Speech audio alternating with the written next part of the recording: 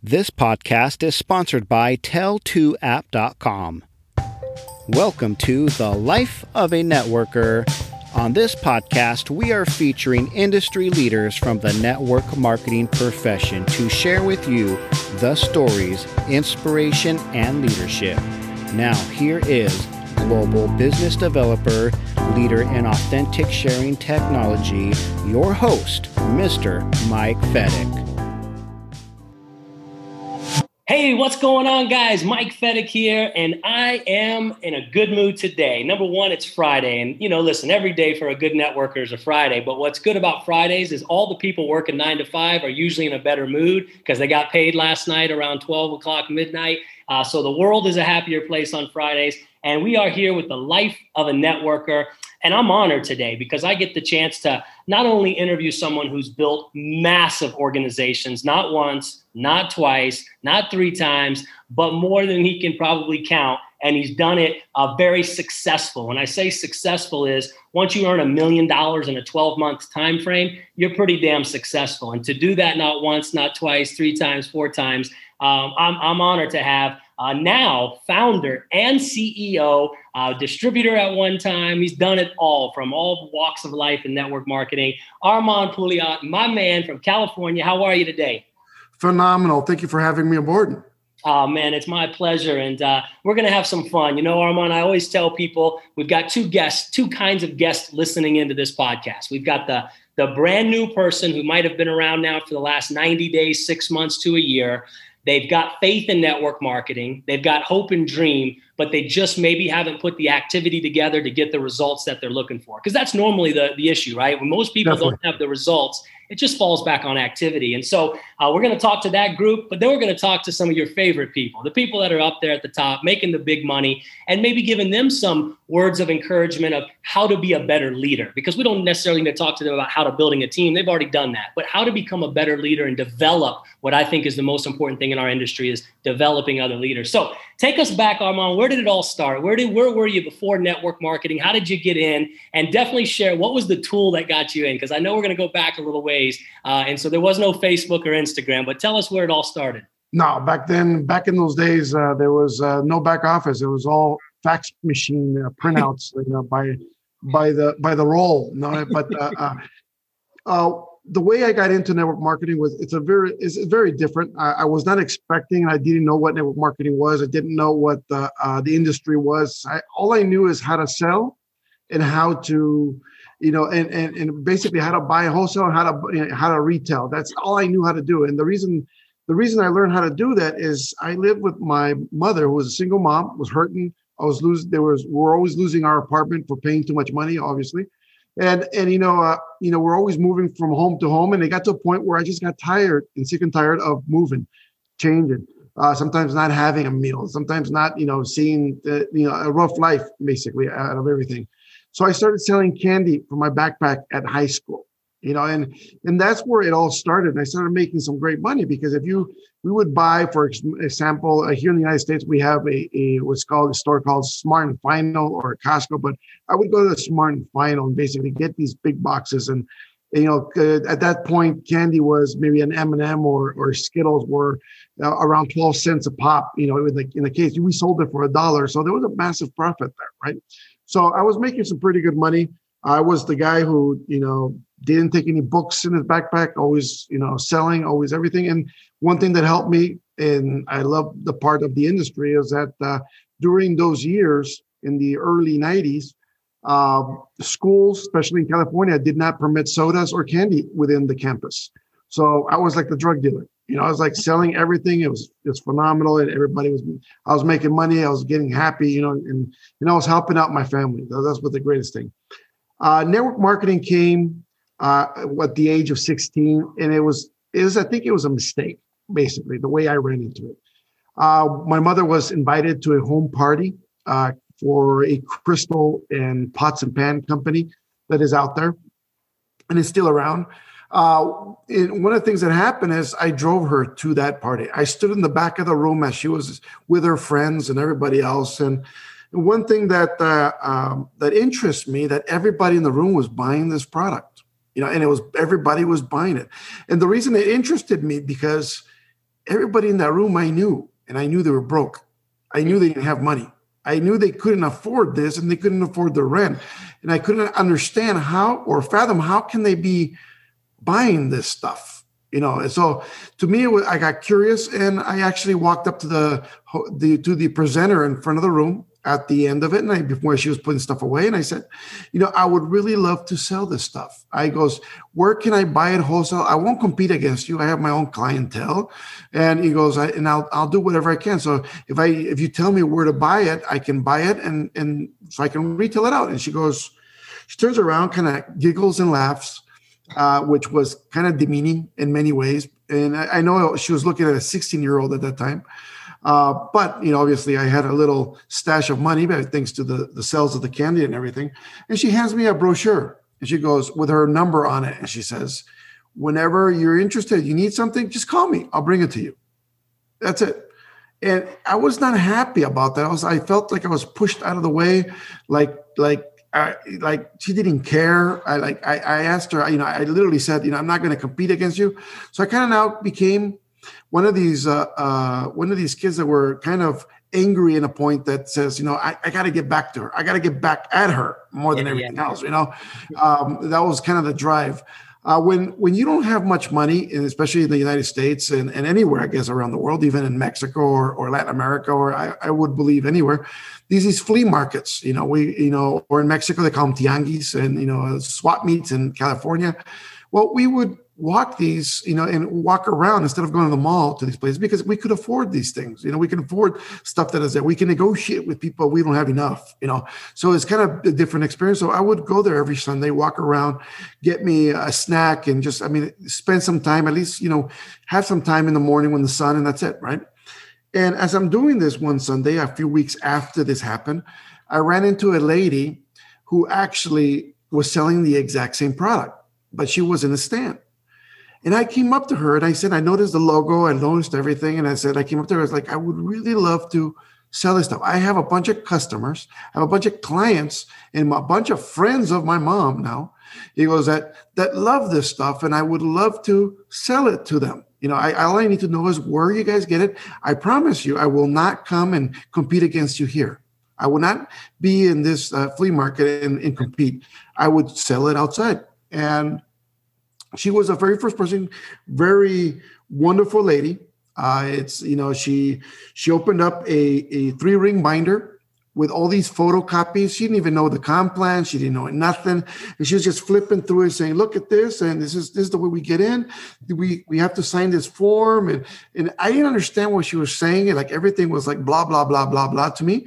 But yet I appreciated her taking the time to explaining me to whatever extent that she knew what she was doing, to the point that I literally signed up with her that day. And when I signed up with her, it took probably about a week and a half for me to get my package. And it was a big, giant luggage with a bunch of one-item things inside that we're supposed to use for a table sample or, for a home party. And then on top of that, when you open up this luggage and you open up the zipper, on the very top was a how to do a home party manual. And I picked that up and I said, and I looked at myself, and I remember looking at myself in the mirror. I was like, I can't do this. Who's going to believe a 16-year-old doing home parties? It's not going to happen. It can't happen. Nobody's going to believe me. So I kind of got frustrated, like many people who are listening right now do, and says, maybe this is not for me. Maybe I made a mistake. I didn't even know, about the registering and everything else. The one thing that sold me, what she said, is that like I almost going to get the exact same wholesale price she was, and I didn't even understand the network marketing side, nothing. So one thing that I did was I said, I got to get rid of this. I really do got to get rid of all this stuff, get my money back, and just go back to what I know how to do. And I went door to door, and I went with a few friends that were female that we went door to door with our jerseys and our school shirts and school jackets and kind of pretended we're selling chocolate, and kind of went through this stuff and sold all of it. Plus, since I had catalogs in it, we actually took orders. Wow. And we ended up selling more and more and more of this stuff. By the end of about 3 to 4 months, I ended up being the regional West Coast top seller for this product, for this company. And all I was doing is going door to door, door to door. And I had a team of people that I was paying $4.25 an hour at that time, which I know a lot of people who are listening to that is like $4.25. You're ripping them off, because that time it was better than minimum wage. I'll be honest with you. And we were paying everybody, and nobody was signing up and everything. We were just selling product door to door, and it was just a phenomenal thing. We just made some great money. Came to a convention, which I never knew about conventions. I never knew about anything. Corporate team calls me up at home because there's no cell phones at that time, and basically says, we need to be at this convention to receive your award as a number one sales. So that's when I found out I was actually number one. And when I said, no, I can't go, whatever, I just didn't feel like it. I didn't have the time. They offered to pay my flight, my stay, everything, so I can get there, and made sure that I was taken care of. And I was like, okay, I'll go. And basically I took off and got to this place and got to this convention. And one thing that happened was that they asked me on stage to explain how I did it. And I started to explain to everybody exactly how I hired kids from school, how we went door to door, how we were selling all this stuff, and we were getting all these orders and everything else. And the room was so quiet. Imagine a convention room, quiet, where you can hear a pin drop, and everybody looking at you like you are dumb. Wow. Like, that kind of cold feeling that, I just felt rejected in that room. I felt like I didn't belong. I felt everything. So, and I remember as I was speaking, just feeling this chill and looking at everybody, just looking at me like with the face, like, what are you doing? And I got frustrated, finished off, walked off the stage, left the trophy on stage, by the way, and kept walking out of that room and walked down the corridor at the convention center until I found a kiosk. And they're not like kiosks like right now, coffee kiosks. Like they're not like Starbucks right now where they make all the coffee on those kiosks now. It was like pumps back then, it was like little couple tables and whatever. So I sat down on one of these tables and I was like frustrated with myself. I said, why did I come? Why did I get here? Now I don't want to do this. I felt like I didn't belong. And I was just, nearly like tearing because I I just felt so unwanted there.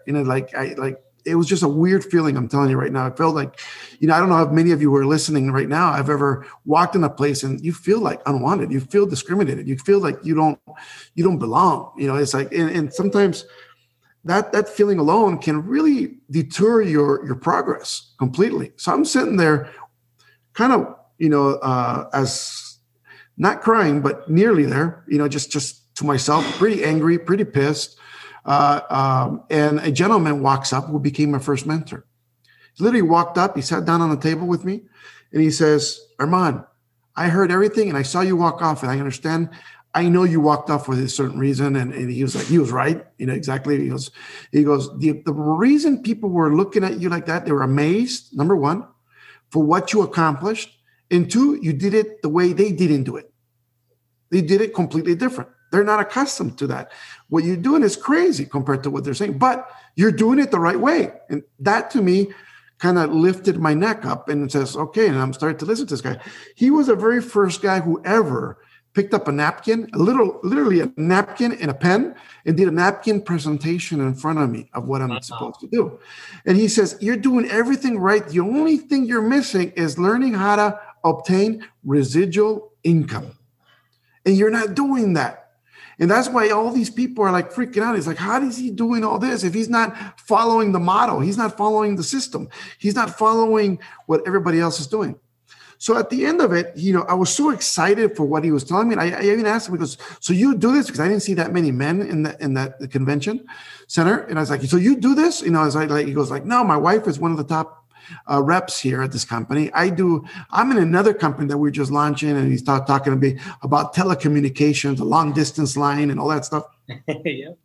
Because back then, for everybody if you're young right now, we used to sell long distance separate than local, phone, so everybody, there was companies were like Sprint, MCI, Pacific Bell that were long distance lines. And then there was the AT&Ts were locals and stuff like that. So there was two different companies. So us, to get them, all we had to do was sign people up and get them to sign an application form. And as we signed this app, basically, we got a $40 fast start. Basically, it was like 45, I believe. That's a lot of money back then. Oh, definitely. So, especially if you're not selling anything, right? You're just getting a signature. So, to me, I went back to my crew of all these people who they were working for me at the time. And I said, I'm not paying no more by the hour. Every time you get a signature, you get that $45, knowing that I would keep the residual income from there on, right? Uh-huh. So they will just, you get a bonus of 45 every time. And I used that and became, hit the top of that company pretty soon after. It was RVP and was enjoying a phenomenal lifestyle, right, at that point. And that's how I got involved into network marketing. The way I progressed with network marketing is I started following my mentor, that is just gentleman. His name's Sean. And Sean was one of these guys who showed me he made $20,000 a month. To me, that was ridiculous money. To me, that was like, that's impossible money. That doesn't happen. But he showed it to me, and he showed me that it does happen. It can be. So I started following him around. I started being the PowerPoint. What I mean by the PowerPoint, because back then there was no PowerPoints. There was flip charts, which is a big giant book of your presentation that, and you put it on a tripod, and then you flip the pages as you go along with your presentation. And I would use a pointer to point out what he was talking about. Basically, so I was the PowerPoint. Okay. So I became this PowerPoint, and part of my job was turning on the music and turning off the music, play and pause on a regular recording with a cassette deck on it. Right. That was what it was. But the reason I did that, and I carried his bags and I followed him and I shadowed him, because I wanted to learn what he did. What was he doing to be able to collect $20,000 a month? To me, that was, like I said, ridiculous. But luckily, I started watching every single presentation because I was there. I started memorizing every word, and I started noticing that verbatim, he was repeating word by word everything he was doing, everything he was saying, every presentation, same joke, same everything. It was just incredible. It was like a script completely from A to Z. Yeah. And I kept memorizing that script completely to the point that I got the courage to do it on my own. Obviously, by that time, I had my own team growing, it was small, but I decided to do my own, meeting at a hotel. I rented my own hotel room and brought my guys over, and we did that same exact meeting. And on the first meeting, I even, as I went through the script, I even called myself Sean, because I was just following verbatim, word by word. But what I learned at the end of this is that I closed the whole room. Wow. And to me, that was amazing, because all I did was literally follow the exact same words on his script that he did and just repeated it, played the same music, did the same dumb joke that he does, everything. I was just like, I called myself Sean the very first time. I didn't do that afterwards. But I mean, everything was just exact, and I closed. So I got to the point later on that I was doing 20 grand a month. All right. And I matched him, and I kind of got stuck there. And I remember this because I kind of got stuck there, and I was like, well, he's making 20 grand. I'm making 20 grand. I think we hit the top. That's it. That's all you can make. And it was funny because I was enjoying life. I was very happy. We were making a lot of money. That was to me, that was just like ridiculous money, by the way. And then we got to a convention, and I met his upline. And she says, he goes, and I go like, yeah, we hit the top of the company. We're already making the top amount of money. He goes, he's making 20 grand. I'm making 20 grand a month. She goes, I make 80 grand. Wow. And as she says that, I was like, what? Really? He goes, you can make more than 20? And he goes, yeah. He goes, I do 80 grand a month. Here, look. And then she shows me, these statements that she carried around with her, I guess to prove people or whatever it is for her bank statements and everything, and what she saw the deposits and everything. She goes, this is what I make. And this is the checks. She had photocopies of her checks and stuff. And I was like, really? Okay. So I went over to where she lived and started following her around and shadowing her too, trying to figure out what she does. Right. Until I start creating the same amount of money that she was, and I kept doing this. It became my kind of my pastime and how to learn. And I kind of learned that duplication creates wealth, basically. If you find people who are making money and you see what they're doing, and you can see exactly how they're, not only that, people who actually demonstrated to you that they're actually making that money. Because here's the secret, my friends, where you're listening, is that you're going to run into thousands of people that are in this industry. And unfortunately, they're lying to you about how much money they're making. And that can hurt you dramatically. And I'm telling you, because if you listen to somebody who's never made the money you want to make, and you're listening to them and you're following them and you're doing everything, and they're not making that money, you'll never make that money. It's just that simple. You gotta duplicate the people who are actually in the shoes that you want to be. To me, that was very, very, very important. And I know that a lot of people either like fake it till you make it, drive the fake cars, put on the Gucci belts and shoes and walk around and pretend you're making. Look, I learned very young that I can't pretend to nothing. It's like, if you really want to be successful, you got to ask for documentation of people who are actually making money. You got to ask and see, can you prove to me you're making that kind of money before I'm going to follow you? Why? To me, that was very important to my success. Okay. I was lucky enough that within that company, I was able to hit 7 figures a year at the age of 20. And, I was just, I didn't think money was going to stop until deregulation happened. And the government took the long distance portion of every business away and handed it to the local phone companies. And that kind of destroyed that company, not because they wanted to leave. And we just had to start over. Everybody was waddling and crying because, it was over. The ride was done, and it was not our fault. It was not the company's fault. The ownership was phenomenal with us. Everybody was just great people all around. It's just sometimes the government switches things that, and changes the laws that really destroy, progression within your future. So a few friends that were also RVPs in that company got together and they called me up and says, Armand, there's an opportunity. We can do something. This time is with weight loss. This is capsules. And they have a capsule, he says, that has fen-phen in it. It was for people who don't remember this, or maybe you're too young for this. It was a capsule that people would literally lose extreme amounts of weight, with ephedra. Basically, that's what it was. And it was extreme amount of weight and get so thin very quickly. It was just a ridiculous capsule to be on. Now, there was a few people dying here and there, having heart attacks. Yes. So, it wasn't because of us. It's other people that were selling it, but yet the government deregulated that. But during that time, we started this company.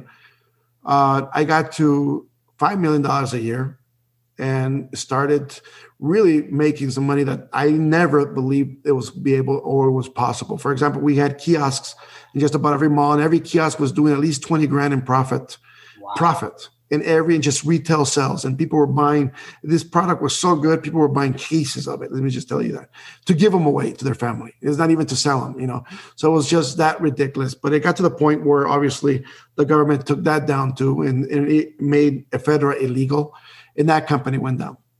From there, I went years and years of jumping from company to company to company to company, like most people do in network marketing. If you don't find what you're looking for, well, for example, myself, I was in great companies, and I still have maintained friendships with a lot of the ownership of those companies that I went through, and I was lucky to be involved with. But I would leave because I did not think I was going to get to $1 million in sales quickly with that company. I just thought it was too slow. I just thought this was not the ride. This was not. And I was sometimes doing, $100,000 to $500,000, a year, which is not bad money, but yet it was not what I wanted, right? It's because once you taste the kind of money that I had, it was like, I have to have it again. And plus I had other leaders that were big time leaders that were saying, man, you hit 7 figures one time. Great. You hit it twice. You're lucky, man. You'll never hit it 3 times. So I had that aura that people telling me this also. So it kind of was pushing me to do this. And then from there, obviously, I was very driven to get back to the 7-figure point and everything else. And I found a company. They invited me to a company one day that it was a juice company that was going to be launched.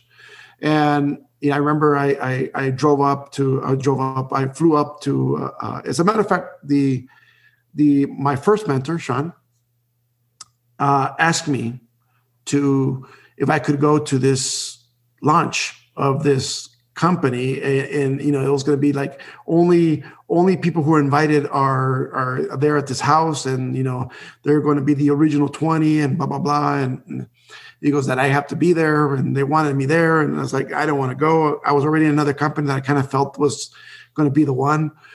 So he tells me, hey, look, if you don't go, they're not letting me in, and I want to join. Can you please just show up so I can get in? And then if you don't want to sign up, don't worry about it. I'm not going to be angry or whatever. So I flew up with him, and we went to this meeting, and we went to everything. We met the owners, the scientists, and the doctors that flew down, from up north. And it was just a phenomenal thing where it kind of gave me that feeling that, man, we're going to get there again. This is it. This is the company. This is the company that's going to take me to that next level. And it was one of those things that, to me, it was like, it was a company I fell in love with. It was a company that I adored. It was a company that, it was like, I felt it was mine, and I kept working, build tremendously, pretty quickly with this. And all of a sudden, I was at a convention where they put me on stage where I got the highest rank in that company. Surpassing the master distributor at that point, and it was a rare stuff that happened at that point. And then right after that, I think I made a lot of enemies where a lot of people were saying that I was stealing people, I was moving people, I was I had the system myself to do all that, right? And they started accusing stuff, and it was just, it got to the point where I was suspended, and then I was gone, and I was, and I went into this depression basically because I really loved this company. I really felt this was my company. I really felt I loved the ownership, and as a matter of fact, the owners were like one of the nicest people that I've ever met. Where my kids had Christmas, and they would send them like a ton of gifts, and to me, I was in love. I mean, it was my family to me, and to be kind of shoved out was for no reason, at least, was to me one of the pinnacle parts of my growth, because it made me learn that no matter what you do, business is jealous. Sure, business has jealousy, and if you ignore that, something can happen, within your own organization or everything. Somebody always wants to be in your shoes. Somebody always wants to, take over, or have your spot. Everybody wants to make your money. And, so you got to be very careful in who is really your friends, who is really talking to you, who's really what they're trying to do and stuff like that. So I kind of learned that at that point. Luckily, I ran into another company a little bit afterward that was at that same time, which I was accused of building. That's the reason I was kicked out. But this company, I was actually a consultant with, but now I joined, because it was close to my home and everything. And I kind of went there, and they were selling coffee and everything else. And I said, well, let's build. I had nothing else to do, and I wasn't a coffee drinker, and I didn't, I wasn't one of those guys that like mushrooms, and they had medicinal mushrooms in this coffee, right? So it's like, to me, it was like a no, but I had nothing else to do, let's go. And I was just there for the meetings, for, to kind of just get that drive back into you, and, and feel, but I wasn't really into it that well. And I remember working, and to the point that, I got sick. I felt, and luckily I found at that point my current wife. She was in my downline at that moment. I met her. She was trying to recruit me to another company, and but I was lucky enough to meet her, because this is one person that really, really believed in health and wellness. She believed, she was a medicinal doctor. She believed in herbal medicine. She believed in Chinese medicine. She believed a lot of these things that she was studying on her own and doing a lot of different things. And she believed all this stuff, which kind of became my life-saving, opportunity. Because when I didn't believe in anything, I didn't believe in juice, I didn't believe in capsules, I didn't believe in nothing. I love to sell. I always said if I could sell rocks, I would sell rocks, because I was that good, right? It's like, And I was like, I didn't believe in any of the products. I said, if it doesn't kill them, I'm good. If it's not gonna do anything bad to people, fantastic, I'm good. But so I wasn't a believer, Yep. And I think God does things to you that puts you on the right course all the time. And he sent me this angel that really, because I was sick at that time, which I didn't realize, but my friends sent her to me, because they were trying to help me.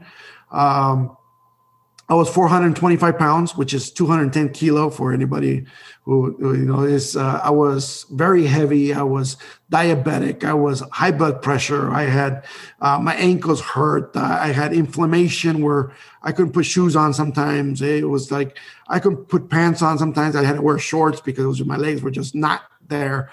My health was just horrible. I didn't see it. Every time I looked in the mirror, I saw a 185-pound man. Every time I looked in the mirror, I saw the most handsome guy. I mean, I had an ego that I was like, it didn't matter how heavy I was. I felt I was a GQ model at some point. So I never saw that, but everybody else did, right?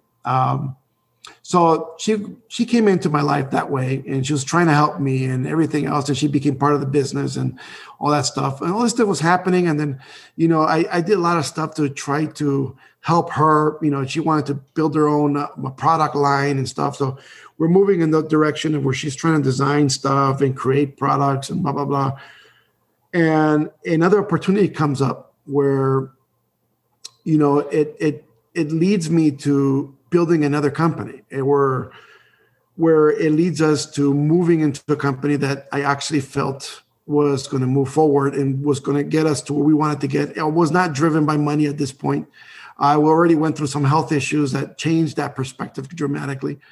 I just wanted to be happy. I just wanted to live. As a matter of fact, if I was with her, I was smiling. I didn't even care. I was building her downline if I had to. It's like I didn't really care if I made any money. Sure. And it came to the point where I started, building a brand new company. I was partners with this gentleman, and I was the master distributor for this company also. And as I'm building the comp plan, I'm building everything. Programming took over a year. And by the time programming landed, we were broke. We didn't have no money. We had everything. We had deposited into everything. And it's like, we couldn't even get a flight. Flights were not expensive. And we had to drive to talk to people all over, wherever we had to do. I put 95,000 miles a year in one car. Just let me put it that way, because I just needed to get there. No matter what the drive was, I needed to build. And one thing that happened that I think changed everything for me into the future was when we launched this company. It was in 2010 and toward the end of January. In February, I was taken to the hospital thinking it was a heart attack or having a heart attack because it was pain in the chest, to find out I had two malicious tumors that were between my heart and my lung, and the way I was angry and breathing kind of pounded against each other, and that's what the pain was coming out. But that wasn't the worst part. That's where I really found out that I was overweight. Now I heard and I saw, that's where I found out I was diabetic. That's where I found out I was high blood pressure. That's where I found out, I had all these issues with my health. And the worst part is they tell me I had gastric cancer phase 4, and that I only had 6 months of life left. Wow. Now, after they tell me this, to me, it was like, I don't think I heard much of what the doctor said.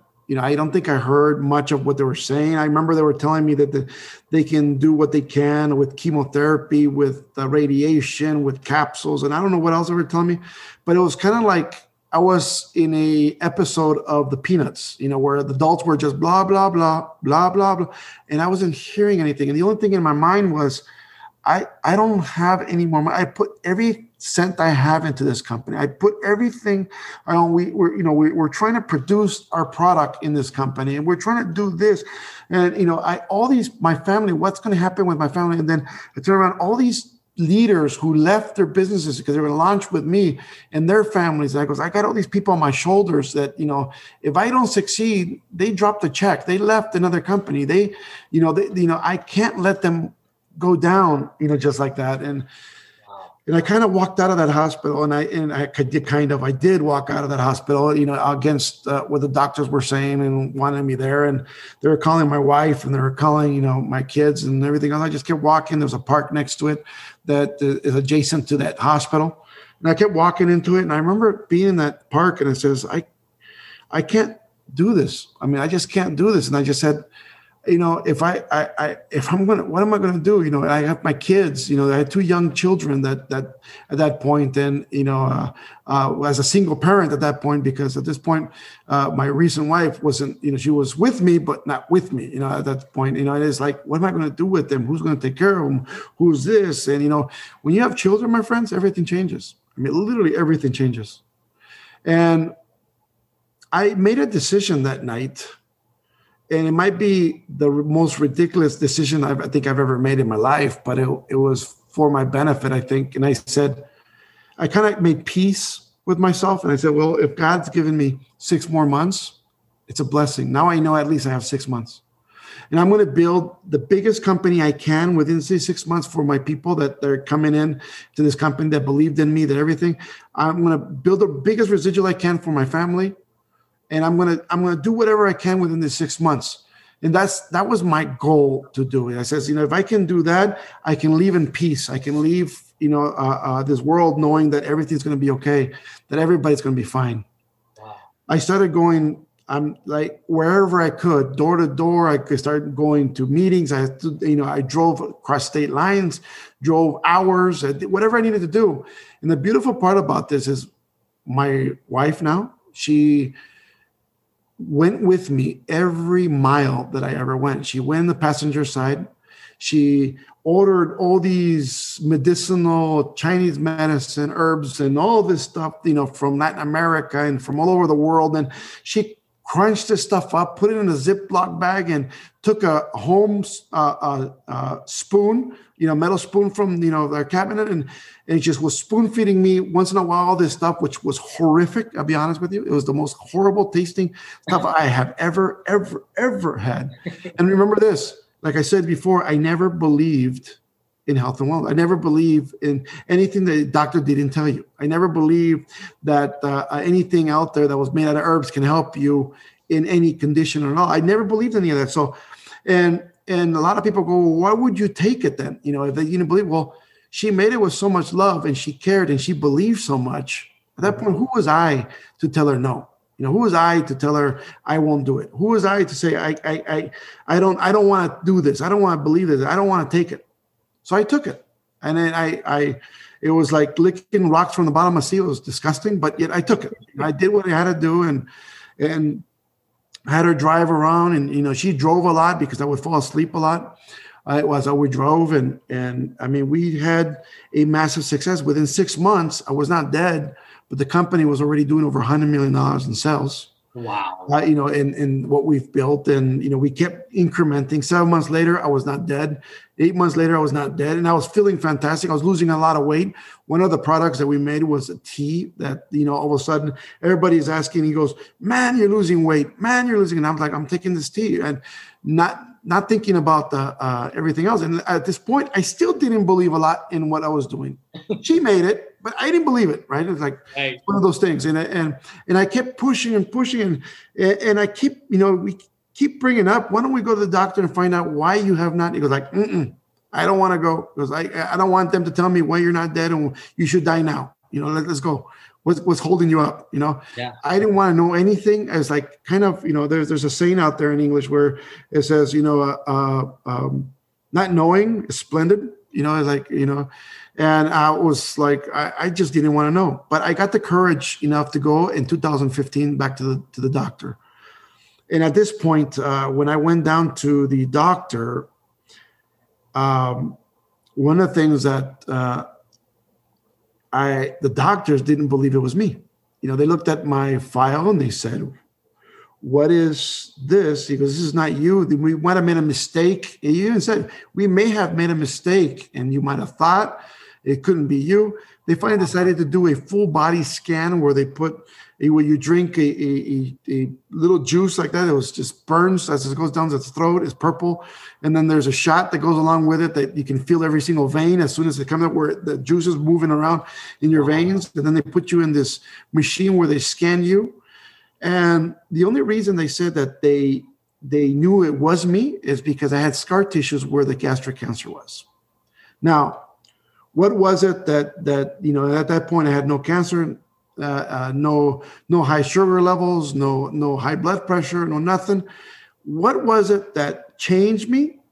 I can't tell you it was my products. I can't tell you it was everything. I can believe it. I believe 100%. It was God, and it was the angel He gave me, which is my wife at this moment.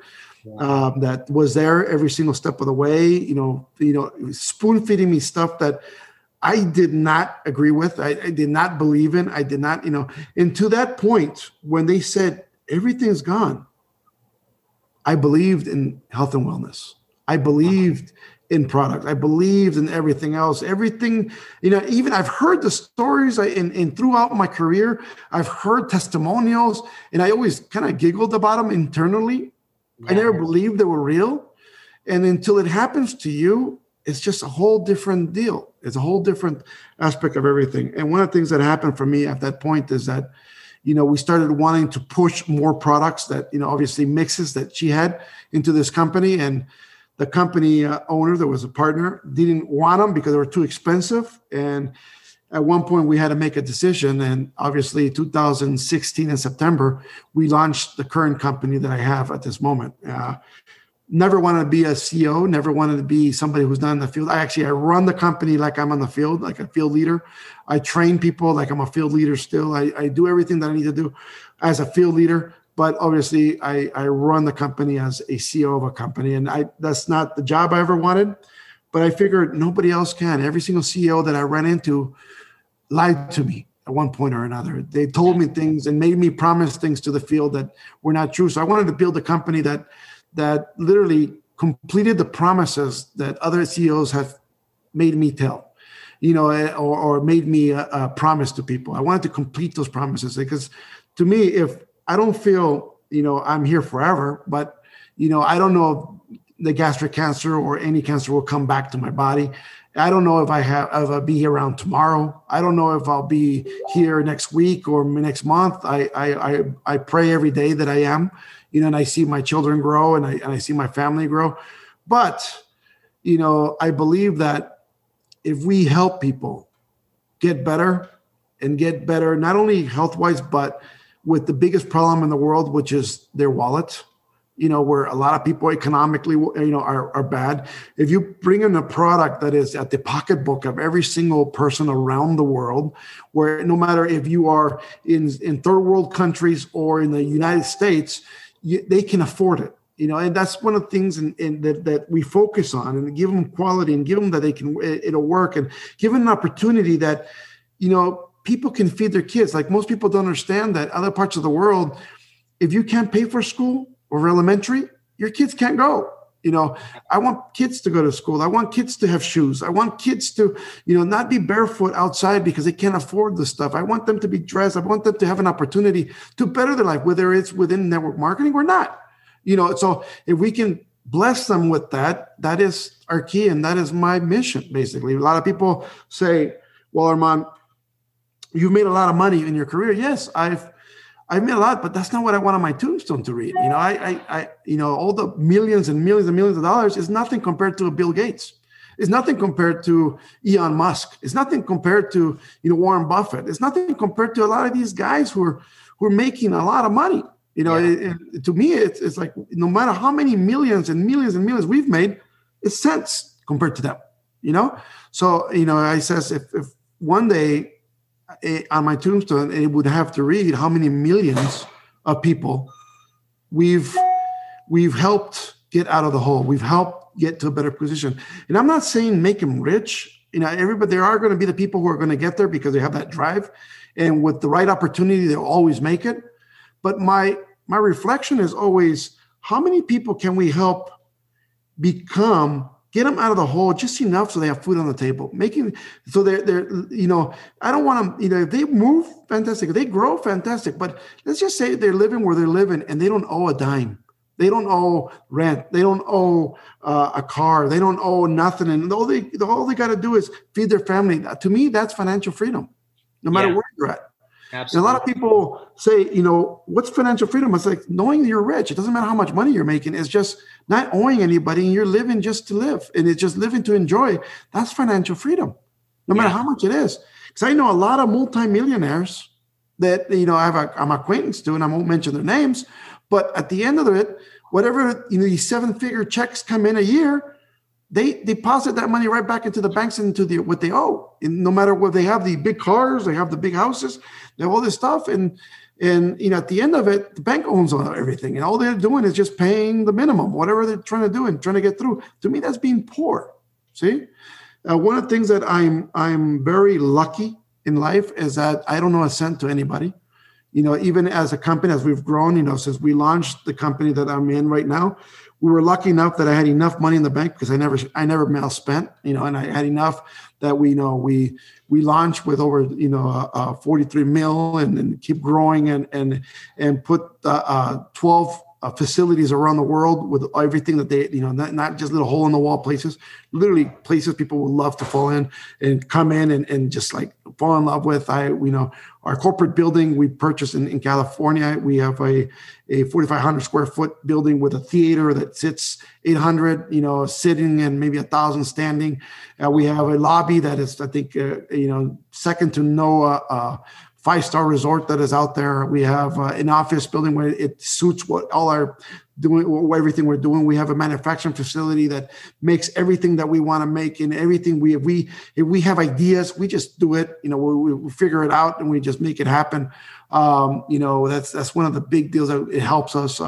Now we just purchased another building. We just barely gave us the certificate of competency to move into. We can start moving into this building, but another giant sized building to extend what we have already, and it's like the growth that we're having. I think we're blessed. I think, with all this stuff that happened with COVID and everything else, I think network marketing as a whole, as an industry, I think was phased out of that issue because I think all of us we're lucky enough that we're working, we're making money. Although, people are looking for an opportunity that were fired from their jobs and everything else. And I think it helped us more than it did damage to us. And it's unfortunate for all the people who passed away. And it saddens me to know how many people have gone from this world. But yet all the people who have acquired now an opportunity in this space is just phenomenal. So to me, it's something that I think it's, that's the short version of the story, but that's how I came to where I'm at. And basically, I was lucky enough to be one of 5 network marketers that have earned 8 figures a year. And we are, I think I'm blessed in that manner, and everything we publish, everything we book, we go, they all sell, everything. I'm lucky enough that the industry has respect for us and me. And I think, being invited to be on stages like GoPro and, A&MP and, obviously the European the European Association and a lot of places around the world, I feel blessed, because I believe not in my company. I believe in the industry. I believe in my company, obviously, but I believe in the industry as a whole. I believe we're all one. No matter what company you're in, no matter what you're doing, do it to your best of your ability, no matter what you're doing. And make sure you get there, because I believe that this industry is okay. If this industry is growing, if this industry is strong, our companies, no matter if it's your company or my company, will be fine the rest of their life. And I'm not here to build anything that we're going to leave in 2 or 3 years and disappear. I'm building something that I want my grandkids, my great-grandkids, my great-great-great-great-grandkids to enjoy of what we're building here. And I think that's what you should be thinking about also into the future. Man, it's so awesome. And I appreciate you sharing what I call the realism, right? It's being real and and not sugarcoating it. You told it how it is. And some of the things I took away from that, Armand, is number one is our industry strong, right? For the audience out there is, do not let someone knock you off track of your dreams and your goals. And here's what I do know is even if you are still in those beginning stages and you've been around for a little bit and you haven't got to the 1 million or 5 million a year of some of the stories like you've heard here, you are in the right place at the right time. And just kind of my last question to you, because your story was so powerful. There were so many nuggets inside of that. And one funny thing I will tell you is I used to sell gum. So my mom would go to Sam's Club. I was still young enough that Sam's was out there, and I would give her the money and she would buy a spearmint gum, little 5-pack, and I would sell it out of my locker. And so the only time I ever got in trouble in school for two things, one was sometimes being late, and two was selling gum out of the locker room. So I could relate to you on that for sure. But, let's just talk a little bit now with where you've come. Because like you said, back in the day, fax machines, there was no, let alone internet, Facebook, cell phones, none of that. Where are we today as an industry, and how important is this social media? Whether people like it or not, they feel like they don't know it, they're not tech savvy, doesn't matter. How important is it for these individuals to either learn it so they can teach other people or learn it themselves because they're going to need it in the future with Facebook, Instagram, and these things? Where do you see our industry now and how important that is? Look, I teach my 5 steps to success, basically. And out of my 5 steps is always have inventory, number one. No matter what it is, because unfortunately, because of the industry, because of the internet, you can't sell stuff with brochures and with catalogs no more like we used to in the old days. You can't, because at the moment you make them fall in love with the product, and if you don't have it, it's like going to a liquor store and you want to buy milk. You walk in because your child needs milk, and there's no milk there. You're going to go to the next liquor store. You're not going to wait for them to stock up. So if you make them fall in love with what they want and you don't have the product, guess what? You just lost the sale. And most likely they walk right out, they pick up their cell phone, they'll buy it from the very first person they can find on Google, and that's it. It's done. And they won't ever get you the credit. So it's important to have a stock. Now, how much stock? I say make yourself a quota of how much product you should have in stock. And how do I base a quota at? I base your quota is how much money you want to make without the comp plan. For example, forget the comp plan for exact retail sales. My dad told me at the very beginning, a long time ago, he says, look, if you learn how to sell, you'll never be hungry. And I didn't live with my dad. I lived with my single mom. That's where, all my life. But every time he told me something, I understood that things were different because he lived well. We were getting kicked out of every apartment. He lived well. He had a home. He had cars. He had different things. He wasn't rich, but he was living well. So number 2 is prospecting. Make sure you prospect. And like I said, how much product you need, make sure let's just say, let me go back to number 1. How much product do you need? You need enough product for your quota. What's your quota? How much money do you need to survive? How much money do you need to pay the rent, to pay, let's just say you didn't have a job, right? If you have a job, if you didn't have a job, how much money do you need to recuperate or do this 100% of the time? So when you figure that number out, let's just say it's $1,000 a week or $500 a week, which is kind of in the United States, $500 a week is kind of like the major threshold for a lot of people. That's good if you live in Alabama, right? Just not good exactly. If you're in California. In the majority part, if you're living in California, you're not going to make it. Unless you live in multiples in a home. But if you are, if let's just say it's 500. So you separate that $500 a week by how much profit every single one in retail sales of your products will give you. Figure out how many products you need at that point. Mm-hmm. That's your quota. How many products do you need? And then I would divide that a day. So I would divide it from 5. If it's 25 products, I would say, okay, I need, divided by 5 days. You always give yourself 2 days to take a break. I say it's always a day for your family and always a day for God. Then after that, everything else is open. So from there, imagine this. Now, from those 5 days, I divide the 25. Let's just say I'm just using a number 25. So it becomes 5. So now your daily quota is 5. So you got to go out there and try to sell 5 products. Now, one of the things that I've done, and I teach people differently, and you guys will see this in a new book coming out that if you guys were interested, it's you guys can see it at mlmguru.com. And you guys will see that in the future. Probably in the next couple of months, the new one's coming up. But it teaches a lot. And one of the things that I did with this book is not a book where you read it from page 1 to page to 145. It's not a story.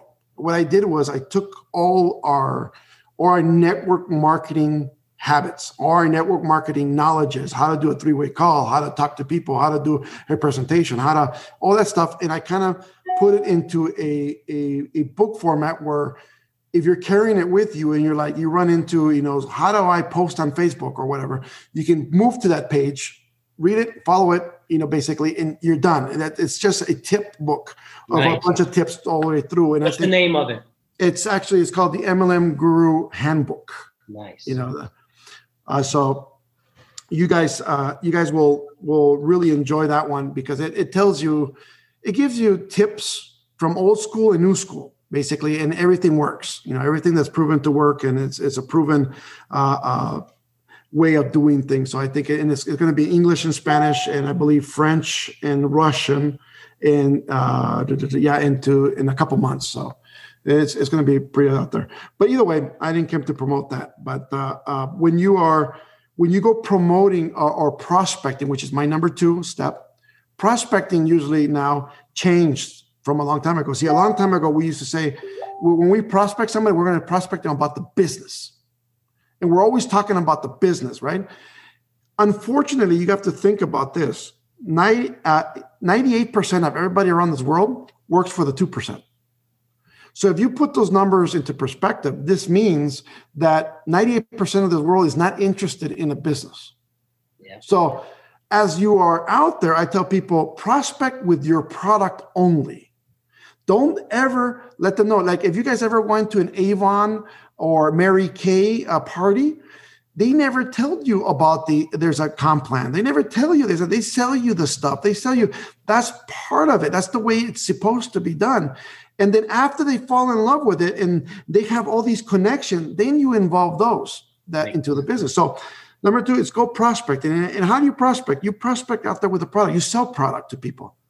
Now, one thing that I've always said is a big mistake from network marketing is that everybody, as soon as you jump into a company, is told a couple errors. And these errors are taught now because everybody assumes they're real and they're correct when they're not. Number 1 is make a list. Make a list with 100 people that you're going to be talking to. And that's the wrong thing to do from the very beginning. Why? Because that's the best way to lose your friends and family, to not invite you to birthday parties, to home parties, to just events, family events, birthdays, everything. You're never going to be invited to nothing no more. And if you show up to a barbecue, they're the ones you can hear them talking about behind your back, saying, "Don't talk to them. They're going to try to sell you or whatever." So I always tell you this: never practice, because when you get into the business, never practice on the loved ones that you have. Practice on people you don't know. Why? If you hurt them, you'll never see them again. It doesn't matter. If you go up to people that you don't know and they say no, it doesn't matter. But you're going to better with the practicing this. And I always tell people, go out there and look for 25 people that tell you no every day. And as you're doing that, you're practicing your art form of talking to people, which is your best weapon in network marketing. The more you start moving and selling this product, and I always tell people, use a hook line, because people have to stop within 5 seconds to listen to you, because most people will keep walking by you. And that's most people. Remember that. Most people will. But it doesn't matter. You see, I use a line, for example, that, it's like, who do you know that would love to lose 5 pounds in 5 days for the product's organic, even a 5-month-old can use it. I base it on something, but I say it fast enough. It's who do you know? Like, you guys can modify it and use it for whatever product you have. But usually I sell teas and coffees and shakes and a lot of different things. But when they go like, what do you have? Obviously, I know people love coffee and I know people love teas, right? So I say, I have tea or a coffee. What do you prefer? Now it's, what do you prefer? Yeah. Not what are they, who do they know? So and then I kind of, the more you attract people, and then now when you get their attention, now you can talk to them 100% about the products and what it can do for you and all this stuff. Then you can go into that. And then if you capture the sale, fantastic. All you got to do is 5 sales a day. And then you capture what you're supposed to be doing. So that's basically that. And then from there, obviously, follow up. You guys heard the money's in the follow up. Follow up with people. I always carry receipt books. I tell people, how do you follow up? People don't want to give me their numbers. Oh, fantastic. Get a receipt book. You can get at the 99-cent store here in the United States or anywhere else, a pack of 5 or 6, and write down. He goes, look, the company, whatever company you're in, well, they're guaranteed this, but to guarantee you, they need your phone number because that's how they're going to find you. What's your phone number? And you write down the phone number. What's the name they're going to ask for? In case, you want to either return it or whatever. So you're asking them questions are going to give you the right questions. And then after that, you put your number on the very bottom. Look, this is my phone number. If you want to know how to prepare it, how to use it, how to do this, call me no matter what time. And then you rip that out, you give it to them, and then you have a photocopy, a pink copy or yellow copy or whatever it is of their number. And then when you turn around, you tell them, hey, look, is it okay if I call you to see how you liked it? I want to make sure you enjoyed it. Nice. Now, obviously, you already have their number. They're going to say yes. At this point, what is pretty cool is that, you follow up, you call them up and you ask them, how did you like it? How did you do this? And you figure out that they enjoyed it, fantastic. If they figure out they had a testimonial, fantastic. And you continue on and then you leave, you hang up and then you call back again. See, I do this constantly and I call back because the money's in the follow-up, yes, but the wealth is in sorting.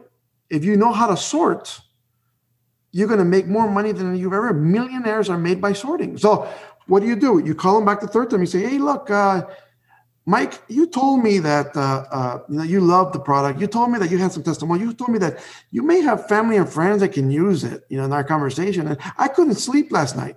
I just couldn't sleep about this. And the reason I couldn't sleep is like I said, look, I can make a lot of money with you, but I think with everybody that you know, would you be interested in knowing what I do? And maybe you can make the money, Mike. See? And that's when either Mike can say yes or no. Mike can go like, you know what? I'm not interested. I know, I'm not a seller. Fantastic. At that point, I'll make him a preferred customer. So Mike, you know what?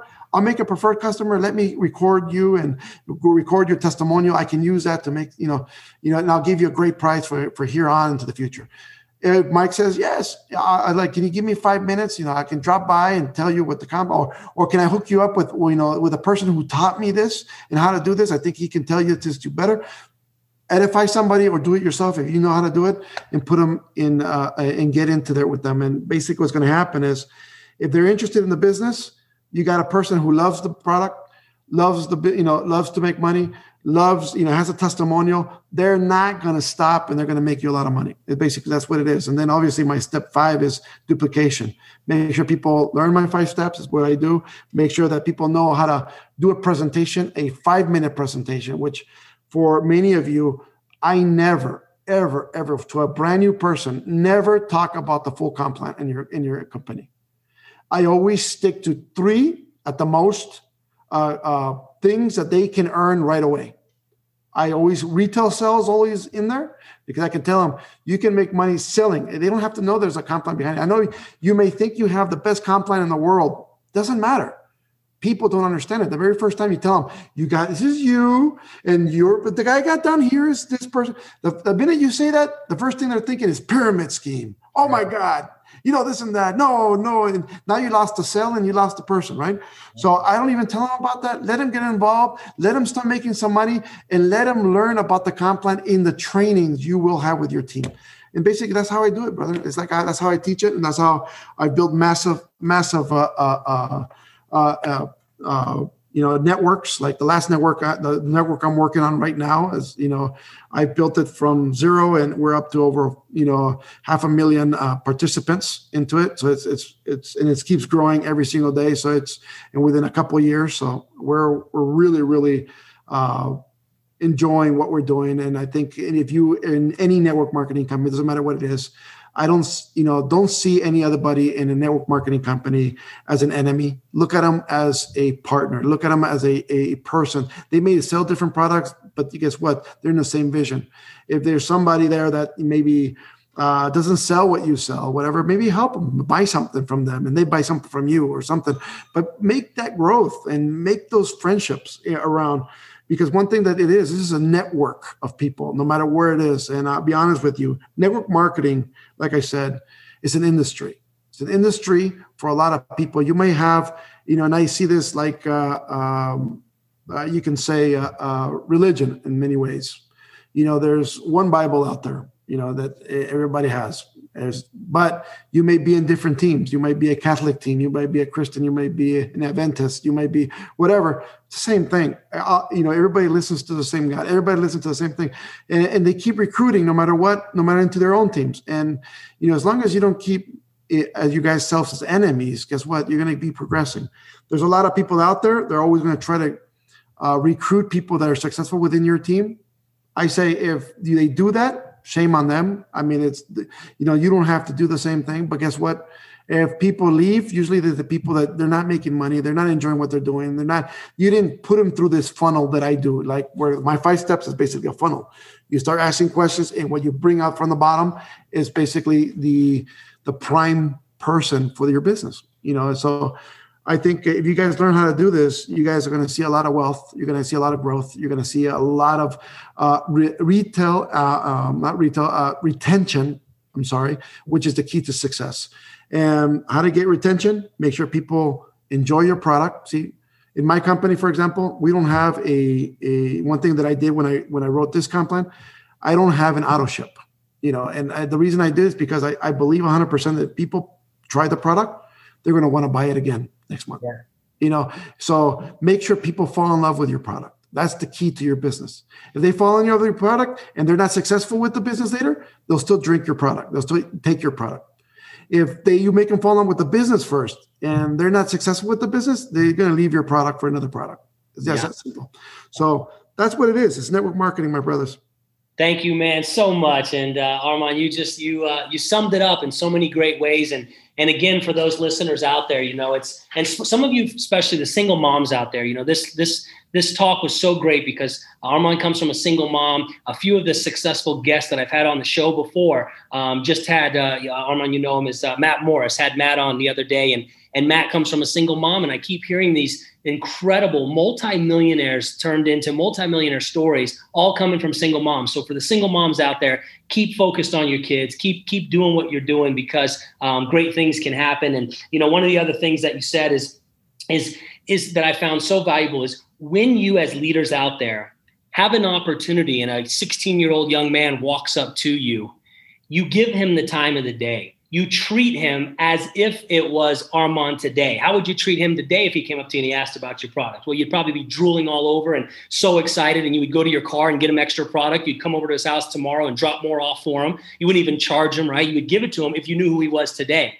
But when he was 16, you didn't know what he was going to be. And so for those out there, never prejudge, always give your time to people. And like you said, too, is when you see these children out there with no shoes, and me being here in Mexico, and I see it all the time, we have a chance to give people opportunity. And our industry provides that like no other. And so, again, thank you so much, my friend. We truly appreciate you from the life of a networker. I appreciate you having me on board.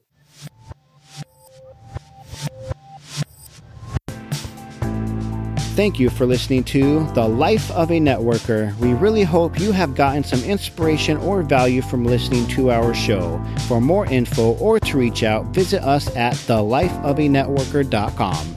This podcast is sponsored by the Tell2 app, powered by RapidFunnel. It's not just another app, it's an entirely new technology category. The Tell2 app gives you a genuine way to build real relationships with your customers and get quality referrals with less work from you. Go to tell2app.com and build your brand your way and tell your story better.